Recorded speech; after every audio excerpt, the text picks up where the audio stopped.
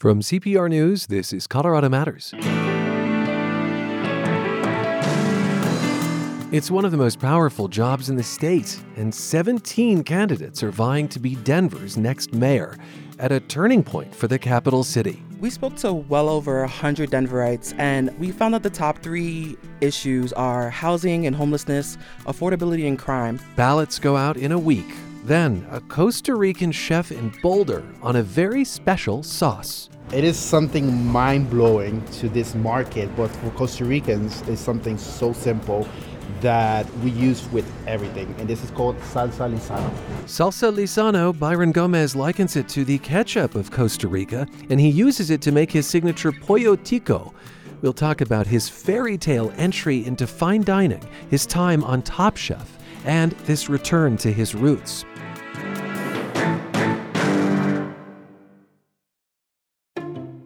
Your old or unwanted car still has value. Donate it to Colorado Public Radio. We'll help free up some space in your garage or driveway, and you'll help CPR bring the programs you value to listeners across the state. Any make, any condition, we'll take it. Start the safe and easy car donation process and find answers to your donation questions at cpr.org/support. This is Colorado Matters from CPR News and KRCC. I'm Ryan Warner. Cities across the state elect mayors this year, including the two biggest cities, Denver and Colorado Springs. We're going to focus on the race in the capital. A whopping 17 people are running to lead the Mile High City, the largest field in decades. What happens in Denver, of course, matters well beyond city and county limits, given what an economic engine it is. And speaking of things financial, there's a lot of spending in this race, including outside dollars flooding in. Denverite reporters Desiree Mathurin and Kyle Harris join us 1 week before ballots go out. Welcome to you both. Hello, hello. Hello. Kyle, why don't you expound a bit on why this mayoral race in Denver is so important? Well, Denver has a strong mayor system, and in fact, it's one of the strongest mayor systems in all of the country. Huh. I was having a great chat with former mayor, former governor, current senator, John Hickenlooper, and he was telling me that of all of the positions he's held, this is the most powerful in the state. So my that goodness, said a lot. That does say a lot. And I guess that means that the mayor is stronger than the council. The mayor is much stronger than the council, with veto power, the ability to set the budget, all that good stuff. The mayor also oversees 13,000 budgeted employees. So this is the CEO, the top dog, etc. of the city.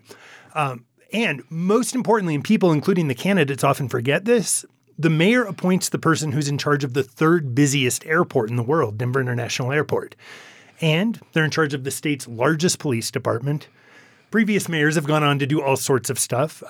The Secretary of Transportation, like Hickenlooper, governor and senator. So it's not just a great position here in the city, but it's a launching pad for careers. Even though it might be more powerful than what they go on to, as you have heard. Tell us about the field of candidates. Well, there's 17 people on the ballot currently, and a few write-on candidates.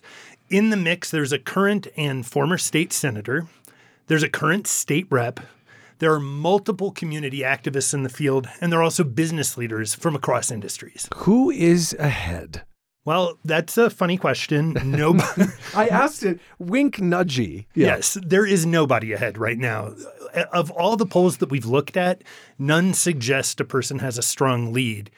The one thing that we know from all the polling is that most Denverites don't currently have a pick for mayor, so they are undecided. With ballots going out in a week. Ballots are going out in a week, exactly. And right now we're just beginning to see ads hit the television. So those will actually end up shaping some people's views of who they should pick. Okay, let's talk about the issues shaping this race. Des, what would you say they are, the top ones? So we spoke to well over 100 Denverites, and we found out what they were concerned with via surveys and just talking to them one-on-one at bars and things like that. And we found out the top three issues are housing and homelessness, affordability, and crime. Those issues have been mirrored in the TV ads, and those are what the candidates are talking about in their ads and in their debates. Okay, so what people want the candidates to talk about, they seem to be talking about. Oh, definitely. Of course, so many of those are intertwined, right? The notion of affordability and homelessness and the notion of all of that perhaps being connected to crime, at least to some extent. Now, I know those same issues are also playing out in city council races because those are up this year. Yes, those are definitely up this year. And although the mayor is the most important person in the city council is equally as important. Those people represent different districts in the city, and they also represent the city as a whole. There's 13 seats available, and the most competitive race would be the council at large. Those and are two of those, right? Two of those seats, exactly. Yeah. And they represent all of Denver. Yeah, it's fascinating. I don't want to call them mini mayors exactly, but the entire city and county winds up being their purview. What role is money playing in this election? And maybe we tackle the mayor's race first. So money gives us some indication of who is getting support. Former Denver Metro Chamber of Commerce CEO Kelly Brough and former State Senator Mike Johnston, they each have over $1 million. And that's including money from outside groups, from super PAC-like groups. Other big money candidates include State Rep Leslie Herod, businessman Andy Rougeau. He's been self-funding. And then there's also State Senator Chris Hansen. But money isn't everything, is it? Money is far from everything. Two of the big name candidates who maybe aren't bringing quite as much money, but are still polling quite well, are criminal justice advocate Lisa Calderon and city council member Debbie Ortega. Now, when we say polling quite well, that's all in context. It is in context. Yeah. No one is busting the polls. I imagine there's big money in those council races too, Des. Certainly, there's lots, especially in the at-large race. Registered Neighborhood Organization leader Travis Leiker and former labor attorney Sarah Parody are in the lead at the at-large races. And on the district level, two-time candidate Darrell Watson is leading with a lot of donations from the employees of developers and their lobbyists. When the reality is developers and their lobbyists are peppering races across the board. Though, that said, the council races don't seem to be attracting as much in the way of outside money. I think this might be clear to people, but say just a few words about why developers are interested in spending in these races. Absolutely. I mean, because Des talked about housing, right? Oh, housing is a huge issue. The mayor oversees community planning and development, which oversees permitting and site development reviews, large development reviews, all the processes in place to get stuff built. And as far as city council is concerned, city council members are also land use commissioners. So when it comes to receiving dollars from developers also want to be friendly with city council because they can talk about zoning. Them in or out of existence. Right? Exactly. Yeah. Zoning laws are important to city council, and they're the ones who handle stuff like that. Now, one big difference this year is that Denver taxpayers are contributing to campaigns as well, right? Exactly. We have this thing called the Fair Elections Fund, and in it, candidates are getting a match on any contribution from individuals who live in Denver. So in the mayor's race alone, candidates have received more than $2 million in taxpayer money. Combined. Okay. That's given an absolute lifeline to candidates like Lisa Calderon, to Debbie Ortega, who have been struggling to keep up in terms of campaign financing. Which presumably was the intent of having passed this. Exactly. The idea is to level the playing field.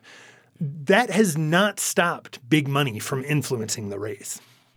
As we've heard. Okay, when is this race happening? Give us the timeline. Okay, the ballots go out on March 13th, and people are going to have till April 4th at 7 p.m. to vote. And every race except for at-large seats on city council have runoffs. If someone does not reach 50% plus one, there's a good chance this race will continue until June 6th. June 6th would be the runoff. Exactly. And that could be for mayor. For mayor, for all the city council districts, except the two at-large seats. The two at-large. That's interesting. There's no runoff in those. I believe the two at-large seats, since there's two of them, whoever receives 50% would likely also goes into those positions. Exactly. Okay, thanks. Yeah. That was pretty basic, but I'm glad you had to explain it to me. No, we thought about it too. Okay.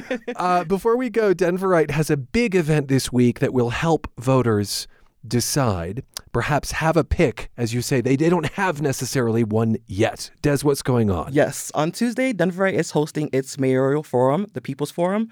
We'll be speaking with 7 candidates on these same issues, but from the perspective of marginalized communities. We asked several nonprofits to submit questions that they want asked to the candidates, and we've done that. And we've made sure to be as pointed as possible and to give all of these nonprofits a voice. The event is sold out, but you can see it at CPR's website. Now, tickets were free, but it's full. So at CPR's website. And when you say marginalized communities, do you want to reflect a little bit more on who you hope to give voice to? Sure. So when I say marginalized communities, I mean those communities who have historically been unheard. Black and brown communities, the unhoused, low-income communities. Throughout the city, we have, like I said, spoken to plenty of Denverites, and we focus specifically on these communities. We ask nonprofits that work in these communities, that assist with housing, that assist with criminal justice, environmental justice, what do they want to ask candidates? And like I said, historically, they haven't been able to ask candidates questions face to face, and now we're giving them the opportunity. I feel like these are communities as well that were disproportionately hit in the pandemic. Exactly. Whose tail still looms large, I think, in this race, I have to imagine. And one other thing we have going on Tuesday is that we're going to be dropping our extensive, exciting voter guide. And this is a wonderful document that people can read as they're trying to figure out who to vote for, what to vote for. It's not biased. It's not going to tell people exactly how to vote or anything like that. It gives you a picture of those candidates. Yes, it's keeping them informed. And with that voter guide, we literally spoke to every mayoral candidate and every city council candidate. We have explainers on every single ballot measure that's going to be there. Only 3 this year. Typically, it's been a lot more than that. But 3 this year. And like I said, we've tried to be as extensive as possible, and we hope you enjoy reading it. All right. The debate, the forum, and the online voter guide. Thanks so much for being with us, you both. Thank you so much. Thank you. Reporters Kyle Harris and Desiree Mathurin follow coverage of the city's election at denverite.com and learn about other municipal elections across the state at cpr.org. We'll take a quick break, and a little later this hour, an immigrant story told through rotisserie chicken. This is Colorado Matters from CPR News. The newest podcast from Colorado Public Radio, called Terra Firma, brings you the sounds of nature with reflections from Colorado-born writer C. Marie Furman. The sounds in nature are like the voices of friends. I know when I hear the first robin every spring what that means. The sound of wind in trees, the bugle of elk. Those are the memories that become the soundtrack to our lives. Find Terra Firma wherever you get your podcasts. Supported by Credit Union of Colorado. It's Colorado Matters from CPR News. I'm Ryan Warner. COVID arrived in this state 3 years ago. The virus has claimed nearly 15,000 lives here, yet there's no permanent site to honor them. CPR health reporter John Daly asks how history will remember this pandemic and the lives lost. At Jill and Greg Svensson's house in Castle Pines, the dogs rule. Indy, Hugo, Mario, plus Monty and Molly, the 2 white ones. That pair was an unexpected inheritance. It's been 2 years. December 2nd was 2 years. They joined the pack after Jill's mom, Trudy, died at 80. Jill says she had at least 10 years left in her, if it weren't for COVID. In her kitchen, Svensson shows off mementos of Trudy Bershoff's life, a high school picture. Beautiful woman. Family photos, writings, and framed newspaper clippings. She says her mom was active and healthy, beloved by friends, kids, and grandkids. They absolutely just adored her. She was very spunky, I should say. And she just had a great heart. In November 2020, Bershoff tested positive for COVID-19. She was in and out of the hospital, where the ICU was packed and stress shone in the eyes of medical providers. They were so overworked and exhausted. A few weeks after she first got sick, Trudy's oxygen levels plunged. She was ventilated, and x-rays showed lungs like crepe paper. Jill was overcome with fear. I remember sitting in my car, and I was hyperventilating. I just couldn't believe this was happening. I did not want to go back up there and say goodbye to her. Trudy Bershoff died just weeks before the vaccine became available. She was one of nearly 15,000 Colorado lives lost to COVID-19. I really think they have been forgotten. I feel like we've all moved on. And Svensson wishes there was some community memorial, someplace, something, to mark that gaping void the pandemic left for so many Coloradans. It's just become a controversy. I think it would honor so many people and their families. I would love something like that. out in Arvada. And then this is just a bag full of numbers. Mary Eisenbeis explains how she did create something like that in the early months on a fence in her front yard. I thought it would be a way for people to see, and so what I did was I posted the numbers every day. Eisenbeis strung up handmade figures updating the national death toll as it climbed into the hundreds of thousands. One neighbor stopped by to tell Mary how she'd first lost her father, then her husband. You know, her mother and she both were now widows and in this isolation of COVID. The neighbor was moved by words Eisenbeis also hung up. Their lives matter. And she said that was touching to her, that this mattered. It mattered to the bigger picture, and that other people cared. A few months later, though, the public debate was getting heated. Then the ferocious winds that fueled the Marshall Fire blew Mary's signs down the street and decided, at least for the time being, that we were going to stop. Not every historic event is memorialized, certainly, but some memorials in the state are fairly permanent, like at the state capitol. So hi there. Hi, how are you? That's where I meet Nikki Gonzalez. She's a Regis University history professor. West of the building, an old statue is now gone. It used to be the pedestal that held the Civil War soldier. It's being replaced. Nearby, we find a plaque with the text to the Gettysburg Address. Down the hill, there's a replica of the Liberty Bell. Directly across from the Capitol, there's a prominent obelisk. So this one would be to veterans of multiple wars, yes, I think. Absolutely. And a stone and concrete monument to those who died in World War I, II, the Korean War, Vietnam War, the Persian Gulf War, and the Afghanistan War. Around Colorado, you can also find memorials to prominent citizens and sports heroes, victims of 9/11, fires, floods, mine disasters, and mass shootings. But is there any memorial anywhere in Colorado to the pandemic? Gonzalez, a former state historian, shakes her head. Not that I know of. So I've asked my historian friends if they knew of any public memorial, and we couldn't come up with anything. This despite the coronavirus pandemic claiming more Colorado lives than the flu pandemic a century ago, more than any other historic event we know about. What do you make of that? Well, I think we're still in the pandemic, and so it's hard to memorialize something that you're still in the midst of. And also, I think it's been such a politically divisive pandemic period. We haven't really grappled with it enough yet. Thousands turned out recently to honor a person who is memorialized in Denver, Dr. Martin Luther King Jr. One was 69-year-old Berta Steen. She wears a mask, one with the stars of the Dallas Cowboys, a bold move in Bronco country. I ask her if she's lost someone to COVID. She says yes. Yeah, I had an auntie on my daddy's side in Victoria, Texas, passed away in a nursing home. She likes the idea of honoring them. Yeah, every state needs to remember the people that passed away with the COVID. You know, they didn't know. A lot of people didn't know they had it. Up the street, dozens march with a banner for Servicios de la Raza, a social services organization. One of them is Dr. Ricardo Gonzalez, no relation to the historian I talked to earlier. He says the pandemic has hit the Latino community hard. Death, illness, long COVID. You see a lot of people who are suffering the consequences of the virus that cannot work. He's a bit skeptical about a COVID-19 memorial. He doubts it will change anything, but says perhaps it could serve as a cautionary reminder. To try to prevent these things from happening again.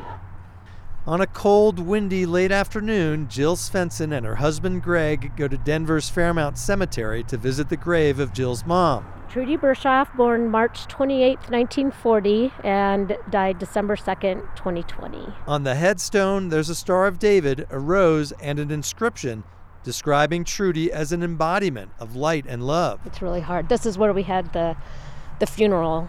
Due to strict protocols at the time. It was sad. There's hardly anybody here to say goodbye to her. Jill Svensson thinks many Colorado families also long for a way to process their trauma. I think just having something to represent all of them would be amazing. Yeah. A place. A place. So somewhere people could go and say, that was my uncle, my mom, my dad. Yeah. She wonders if it's time Colorado not just count the lives lost, but fully remember them too. I'm John Daly, CPR News. And this is Colorado Matters. We'll be right back. Your old or unwanted car still has value. Donate it to Colorado Public Radio. We'll help free up some space in your garage or driveway, and you'll help CPR bring the programs you value to listeners across the state. Any make, any condition, we'll take it. Start the safe and easy car donation process and find answers to your donation questions at cpr.org/support. You're back with Colorado Matters from CPR News and KRCC. I'm Ryan Warner. Chef Byron Gomez is as close to his Costa Rican roots as he's been since childhood. Roots he's replanted in Boulder. Gomez is a former Top Chef contestant, a disciple of famed French chef Daniel Boulud, and now he runs a chicken joint, his words, in a Boulder food hall. Pollo Tico serves the rotisserie chicken Gomez grew up with in Costa Rica, along with the sorts of sides his mother made. We met early in the day in front of his stall at Avanti Food and Beverage. We are standing in front of 8 whole chickens. And Chef, this is some of the most beautifully cooked chicken skin I have ever seen. Thank you. We take pride in what we do. Tell me about how you achieve this perfect brown. That is part of what we're trying to do here. It is something mind-blowing to this market, but for Costa Ricans, it's something so simple that we use with everything, and this is called Salsa Lizano. The Salsa Lizano is a Costa Rican brand that we literally eat it for everything. This is like what Heinz ketchup is to America, Salsa Lizano is to Costa Rica. And there are 1, 2, 3, 4, 5, 6, 7, 8, 9, 10, 11, 12, 13, 14, probably 14 bottles of Salsa Lizano above a food warmer. And now, there's like 20 more in the back, just because we can't keep it in stock. So salsa, of course, just means sauce, although in the United States we tend to think of salsa as being a tomato thing. Correct. This is like liquid. Yeah, think about it like a cross between Worcestershire sauce, sweet and sour, and mustard. And this is available? You will find this in Costa Rican households across the whole country. And what about here in the United States? We have to get it imported from Costa Rica. Okay, yes. So while it might not be a secret recipe, people have to come to you, essentially, to get it. I would say so, yeah. In the state of Colorado, yes. And what does it do for the chicken besides flavor? So it has this natural browning color to it. It's vegan, it's gluten-free, and it's extremely delicious. So what we've done, we brine the chickens for about 24 hours. We take them out of the brine, let them air dry for a little bit, and then right before they go into the rotisserie, we smother them with this salsa Lizano. So as this rotating slowly, that Maillard reaction is acting up, and it's browning and caramelizing this beautiful skin that you get this amazing product at the end. Oh yeah, that's right. Maillard. Correct. Yes, that's where cooking gets almost like chemistry. Yes, it is, for sure. Could we try it? Yes, of course. I don't want to take food from the masses that will be joining you when you open. No, not at all. I mean, that's what we're here for. And you guys came right before the masses come in. So, do you have a favorite part of the chicken? The chicken oyster. Oh, tell me what that is. Yes, the chicken oyster. So the chicken oyster is found, again, this is like a chef's secret. Okay. It's in the back. Oh, you've turned this chicken upside down. Correct. And the chicken oyster is these 2 little pieces of meat that are hidden behind this crevice. And to me, this is the most tender part of the chicken. So we're going to cut off this. Tell me something. Yes. You grew up, no doubt, with this chicken. Yes. Did you know about the oyster? No, not until I started working in fine dining restaurants. That was the secret that chefs would stash when they broke down the chicken. Pollo Tico, chicken, and then Tico meaning someone from Costa Rica. Correct. It's like what we call Aussies, or we call people here in the U.S. Yankees. Yeah. They call us Ticos. Ticos. Correct. What is the name of this chicken in Costa Rica? This is just a regular rotisserie style chicken. Almost like street style, home style. Nothing fancy, but it definitely is close to the heart. So if you see, this is the chicken oyster. So we're going to go ahead with our fingers and then just take that out. And it looks incredibly moist. And it's nice and moist. And I'll give you a little piece of the skin. Oh, it's moist, and it's got that rich, darker meat flavor. Correct, yes. And this is this. I'm so excited about the skin. That's awesome. Oh, it has the perfect crunch. Right? The perfect crunch. Yes. And it's that salsa Lizano that's doing a lot of the work there. That is what kind of takes this guy and hits the home run. So what else would you use salsa Lizano for? In Costa Rica, we use it. It's on the table. It's what like Tabasco is also here. It's on the table. You add it to everything. And we add it to everything, to our eggs, to our arroz con pollo, to our chicken, to our steak, to our fish. It has a million uses. You also have lots of sides. Name one of your favorites. We got to go with the classical gallo pinto, which is a Costa Rican staple. It's rice and beans mixed together, and we cook it in pork lard. It gives it that a little extra oomph, and then we finish it with peppers and onions as well. We are going to talk about your time coming up in Costa Rica, your food memories. Yes. And then your arrival into haute cuisine and fine dining. I'm loath to leave these chickens behind, but shall we go find a seat in this food hall? Sure thing, yes. So, Chef, you spent years working in some of New York City's finest restaurants, including Café Bleu and 11 Madison Park. You were an executive chef in Aspen. But you say that you needed to find yourself in the foods of your native country. And so here you are on Pearl Street in Boulder, happily running what you call a chicken joint. Did you get this whole culinary world advancement thing backwards? I don't think backwards. I think a good chef needs to pivot. I think a good chef needs to really think how can they portray the message and who they are and tell their story. The message is who you are. Exactly. I mean, my message is, I'm an immigrant, a very humble upbringing. Although I have that soigné touch to my cooking, that doesn't mean that that was my roots. That being said, that also doesn't mean that my roots are in soigné. You use the term soigné, which is French for basically like fancy, you Correct. know. And I guess what you're saying is we've lived in a world where French cuisine is fancy and maybe everything else is less fancy. And you're saying France, for instance, or any other European nation doesn't have a corner on the soigné market. I mean, think about it. If you really go to the organic essence of why France is France or Spain is Spain, they took an interest in Latin America. They took their boats, the Niña, the Pinta, and the Santa Maria, back in the day, and there's this famous captain called Columbus. He took an interest in Latin America.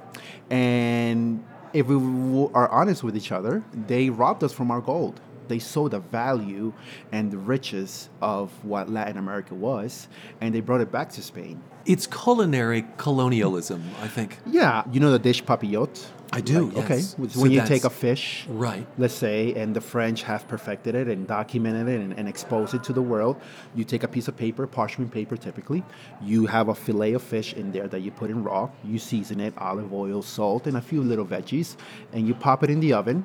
And next thing you know, you present the table side in this French fine dining Michelin starter Soigné recipes. way. Exactly.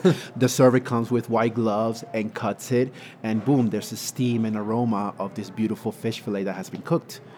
Costa Rica has been doing that way before the French. We just wrap it in banana leaves. We don't go out of the way and kill the tree and then process it to make it into a piece of paper. We actually just take what nature has given us. We wrap it, we either put it on embers or we bury it on the ground. When we take it out, we get a steamed, beautiful piece of protein, and no one gives us credit for that.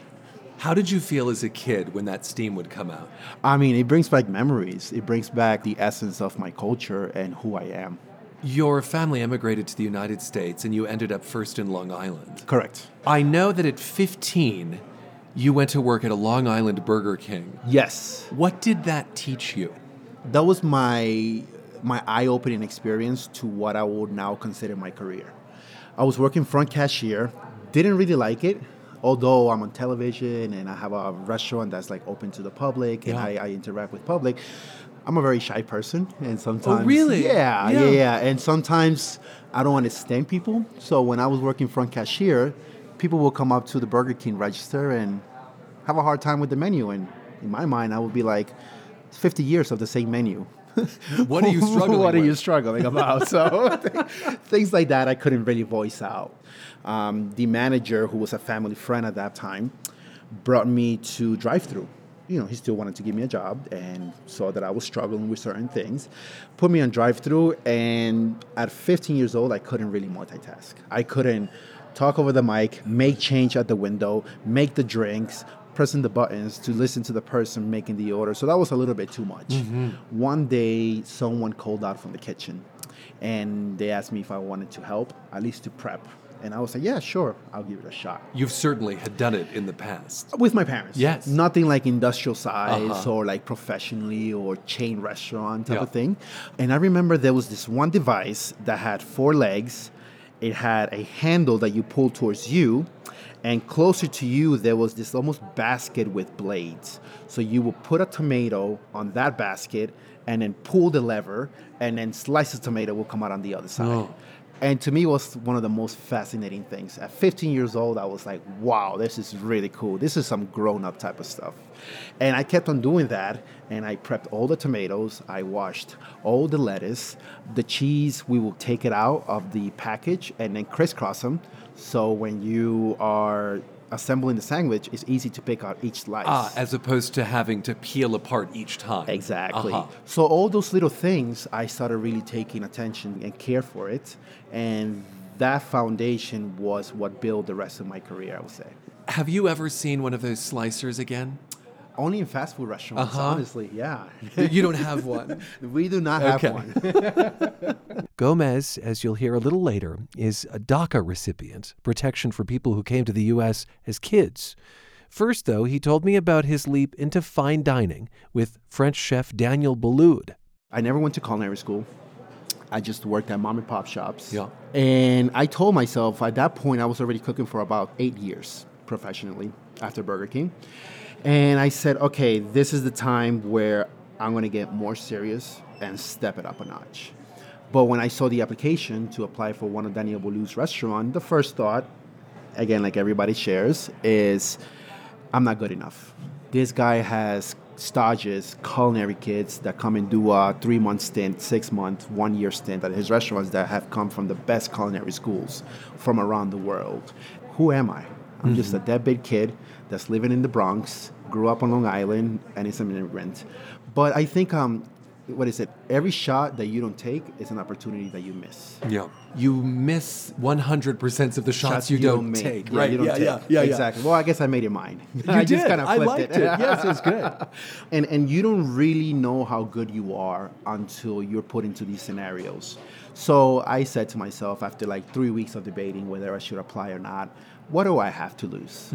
If you want something to happen new in your life, you have to take risks that you've never taken before. But it was 3 weeks of doubt and wondering and churning. Yeah, exactly. And all it took was fill up something and click, and that was it. And I remember making that click, getting a deep breath inside of my lungs, and just wishing for the best.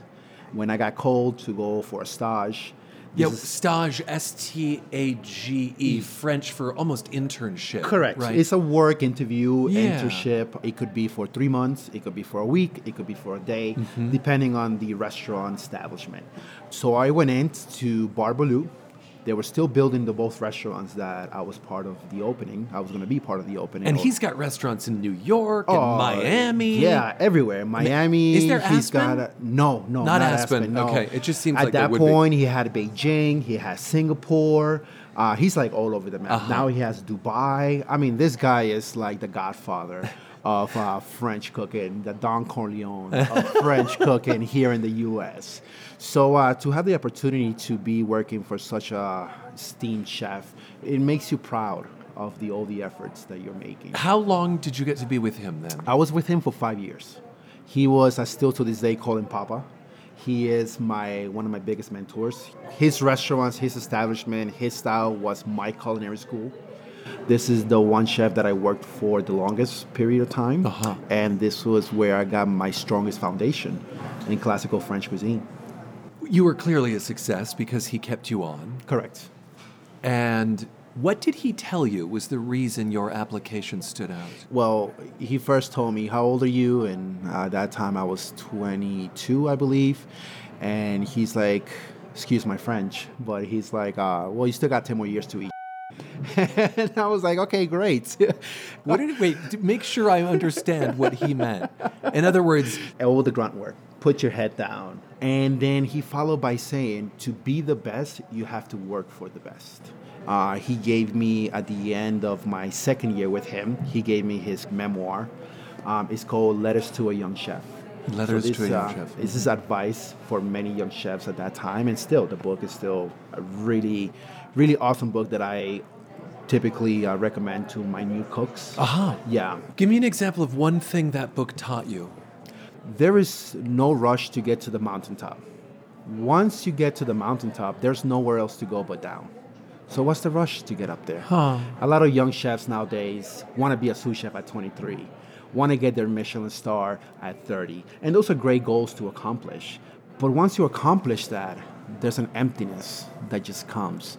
You kind of almost accomplish perfection. And perfection, in my opinion, should never be accomplished because there's no such thing. I hear you embracing the journey. And I think there's so much focus on the destination. Mm-hmm.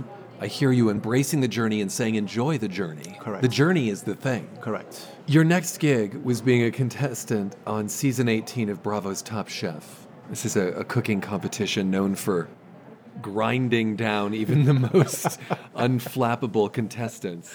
The secret of staying in a competition for so long for me was just be yourself. Every day you get a wrench thrown at you. And it's just having that confidence, which is hard. Did you go into that with doubt? Of course. Of course? I mean... You hadn't mastered doubt at that point? I don't think people... I mean, if you say that you're not scared of going in front of national television and you've honed your skills for the past 18 years and you go in there and you see other people who are just from different cultures, different backgrounds, and we're all trying to compete into this one thing. And every day you're getting questioned about your food, your technique. 18 years later of doing the same thing, you think you mastered it, and then you go on a shopping block and they're like, well, it needed this, it needed that. And then you're taking away your cell phone, your laptop, your books. You're disconnected from the outside world. You don't know what day it is. You're told what to do, where to be. The element of surprise is lurking at every corner. Of course it messes with you after a while.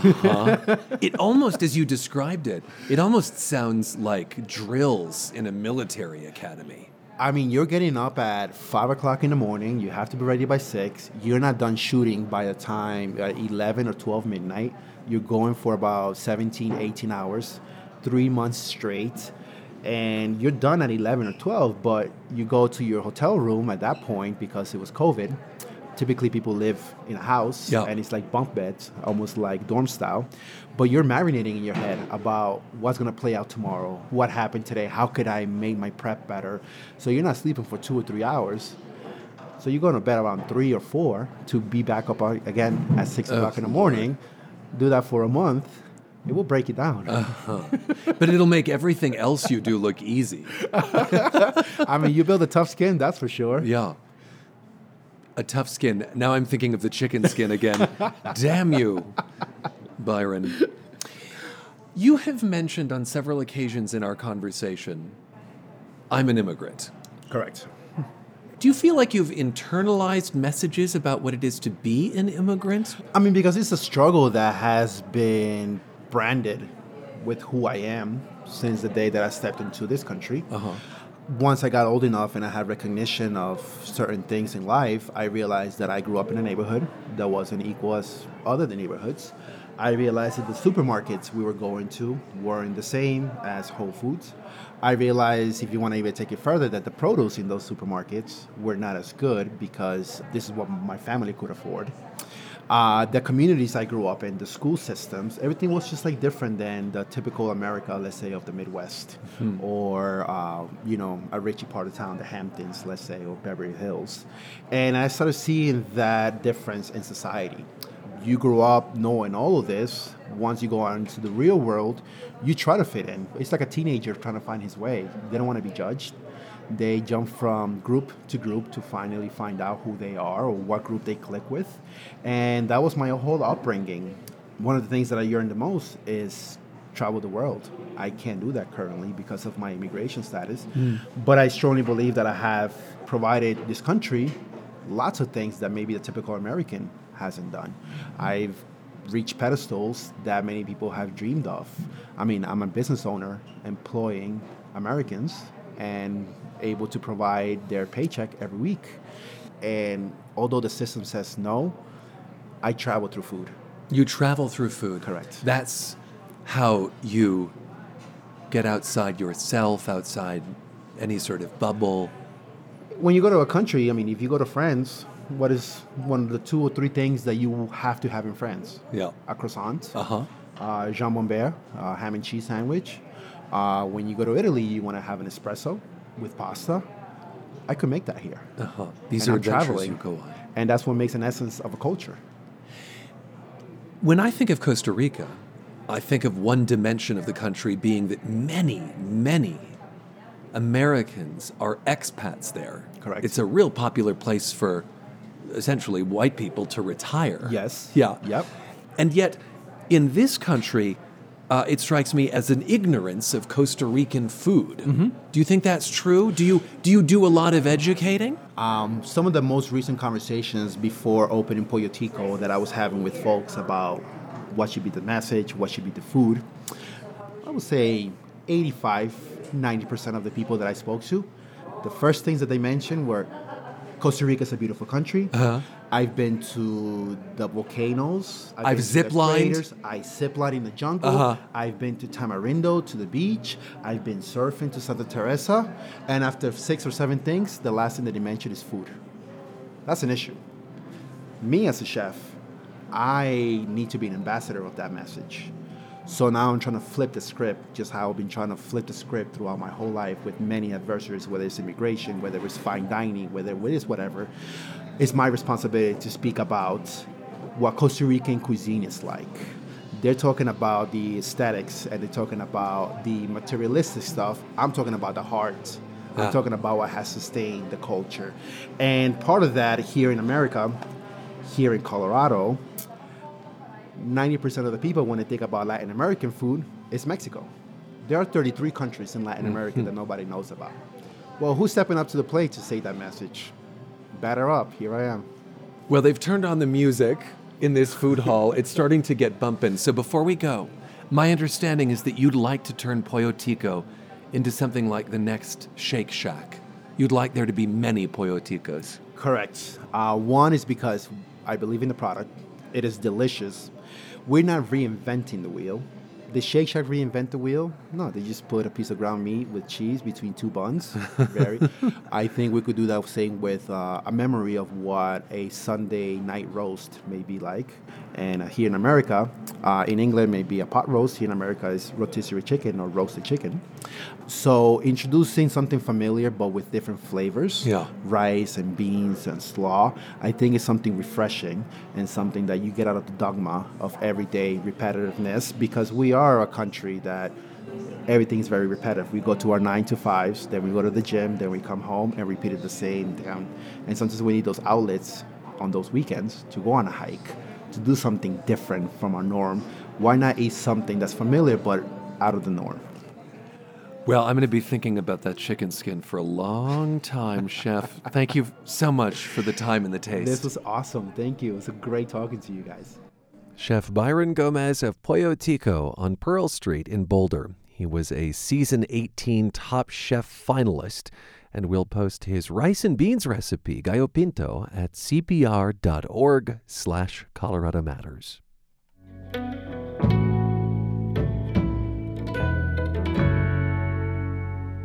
There are 178 school districts in Colorado, but at one point there were more than 2,000. And boy, do the remaining ones have some strange names.